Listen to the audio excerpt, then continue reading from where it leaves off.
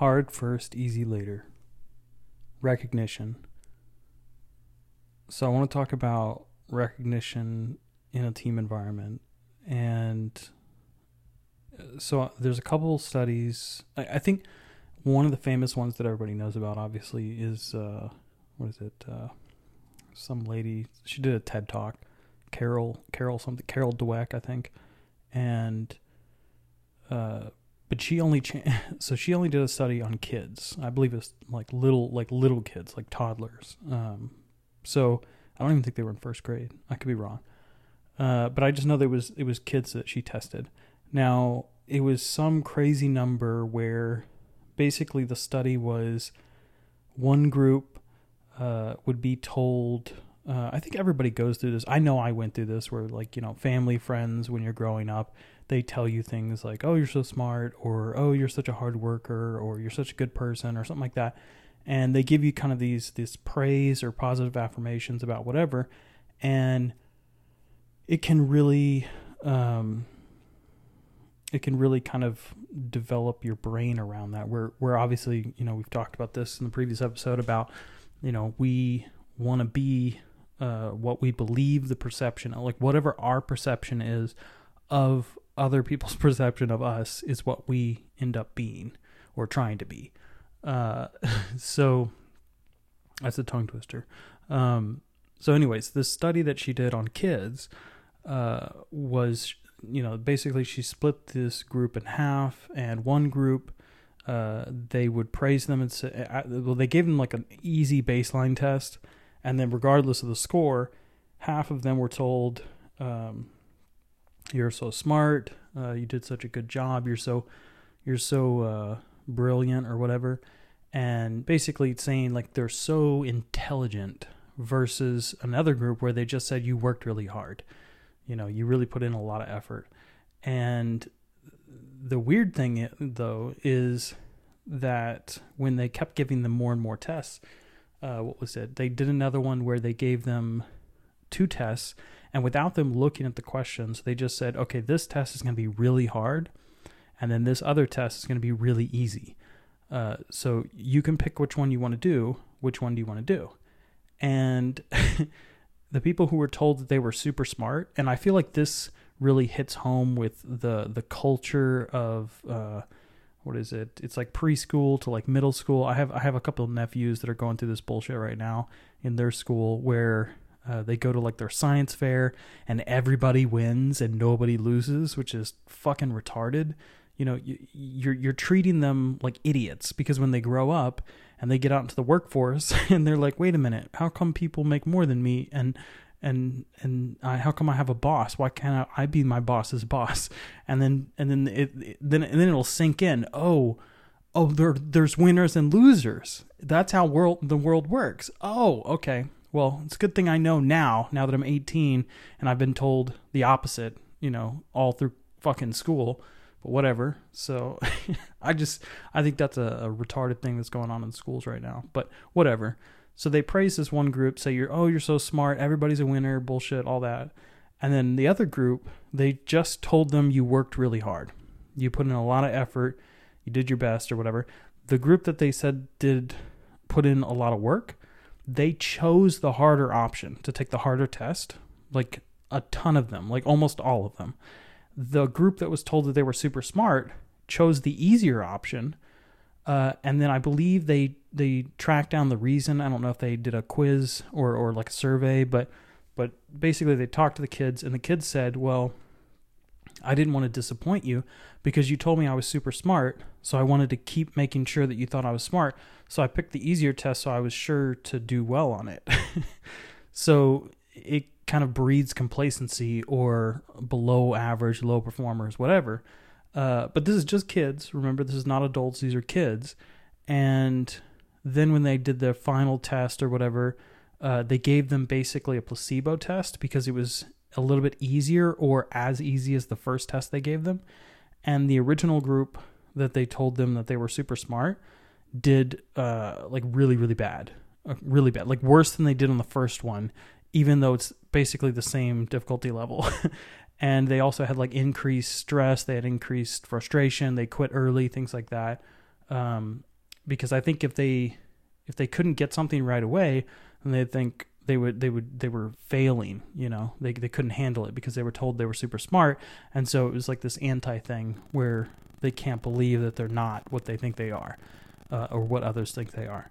So the team that chose, working hard and effort and everything else, they took the harder test. They actually did better on the final test, and it was all around.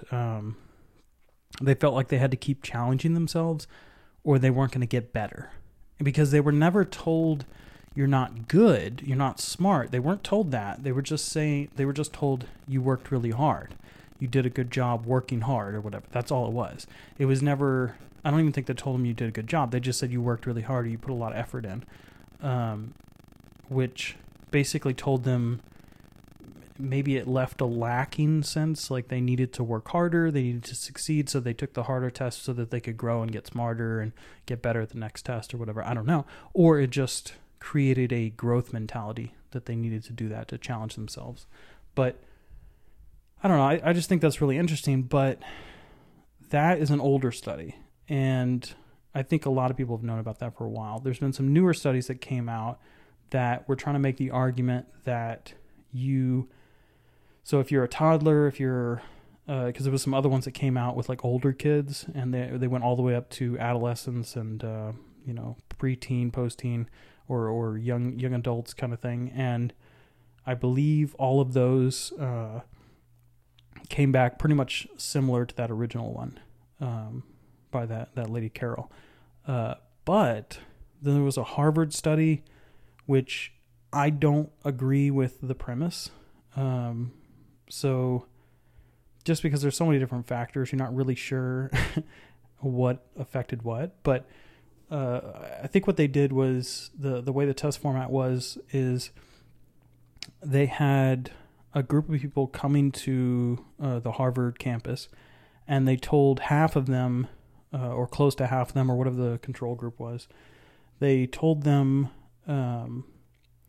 to call like 2 or 3 friends and family and have them, or email them or something like that, have them send them an email with their like things that they've done over their life, like just anything to praise them, like they did a good job on something or whatever. And then before they took their test or something, they did I'm not sure if they even, I think they did it was like maybe a workshop. I don't know if it was like one-off tests, so it might have been several tests, I'm not sure.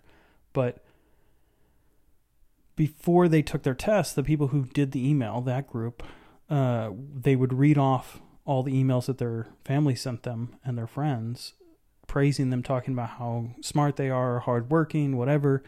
They had more creativity, less stress, and they did overwhelmingly better on all the tests.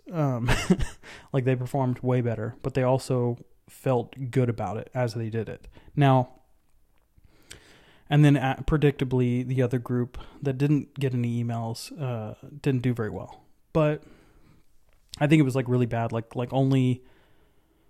They did the candle test? That's what it was. Just like an older test.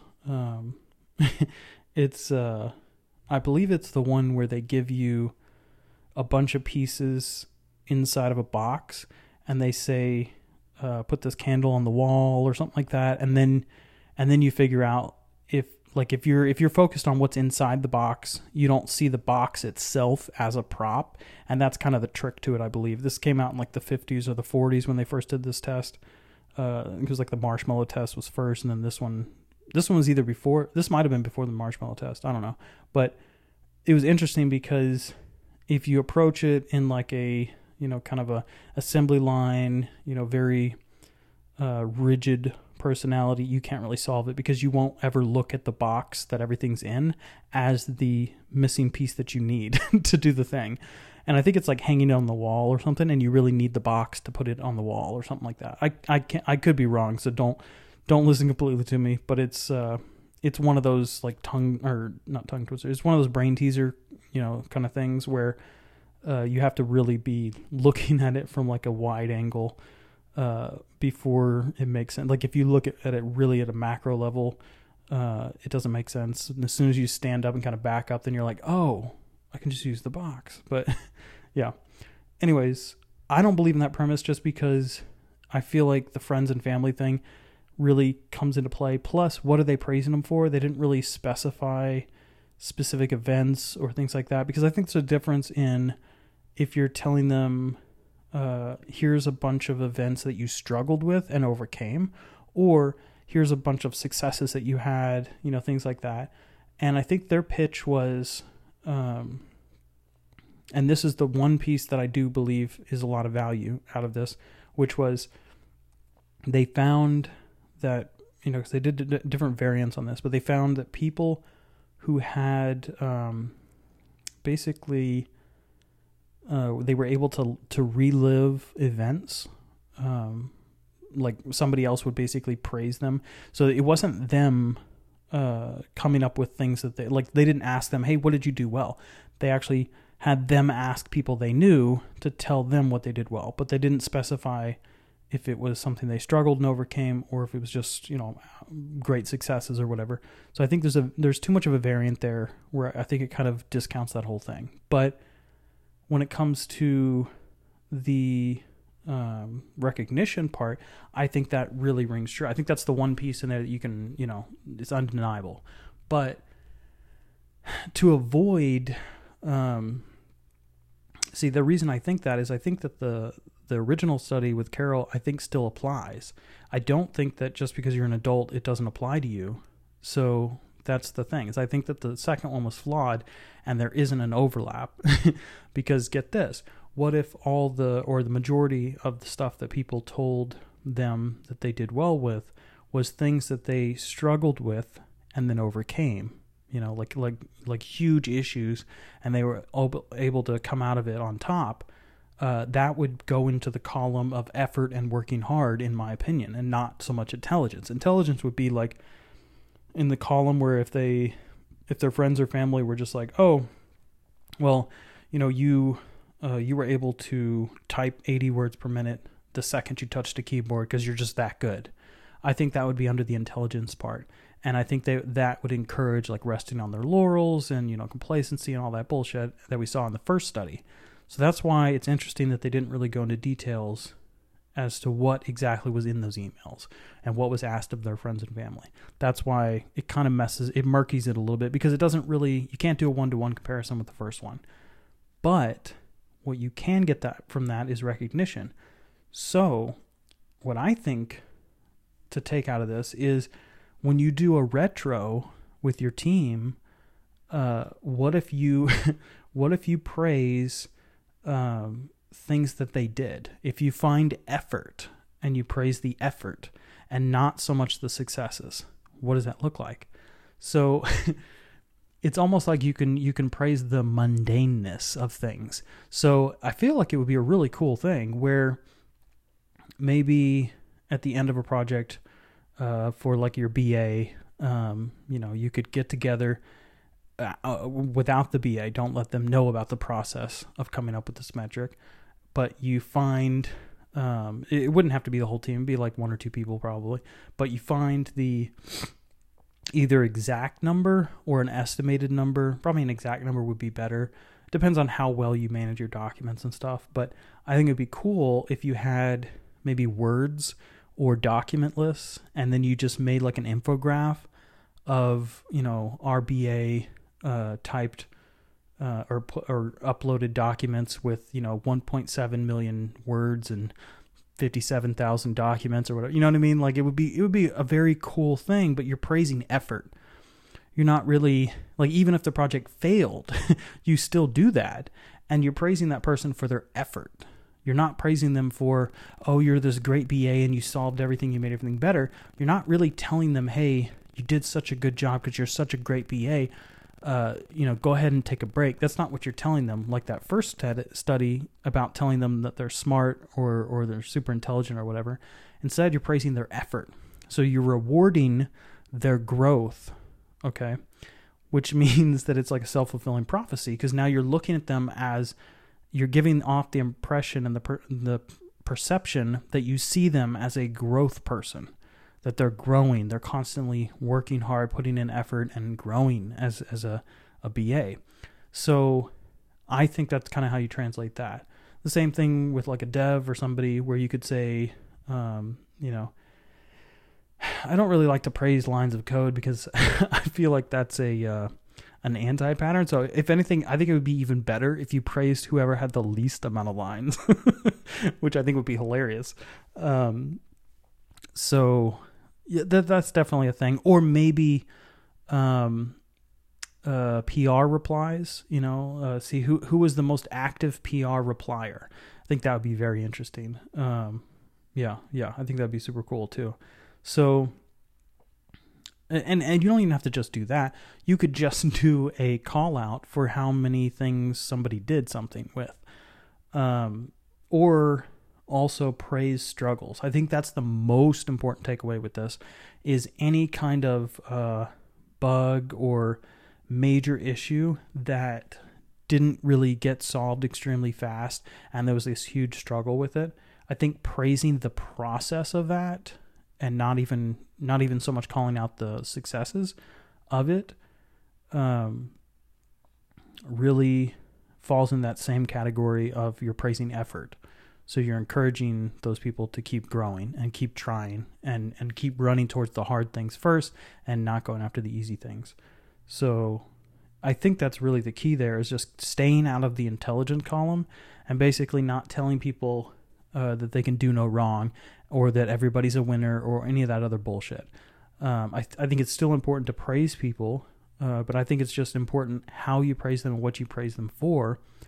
So keep it in the effort column and try to find little and big things that you can really tell somebody put effort in, or anytime somebody tackled a hard problem, maybe one that doesn't really matter that much, doesn't even have like a huge business impact. Those are probably the better ones to point out because I think it really highlights almost you're praising them for doing the dirty work, getting their hands dirty for something that nobody really cares that much about, but it's the details, it's what's inside that's mattering. And it's kind of like you're telling them, hey, we see behind the scenes. So we see all those extra hours you're putting in or all the extra time and effort you're doing on this thing that maybe not a lot of people are going to see. And it encourages them to keep doing that and keep putting in that extra effort and seeing those things and tackling those problems that maybe nobody else is thinking about. Another thing obviously would be maybe praising people for tackling problems that nobody even knew about. Maybe there wasn't even stories for it and it just got fixed, and maybe after it got fixed or it was a byproduct fix of something else, at the end of the project, you call it out and praise somebody for it. But don't praise them for,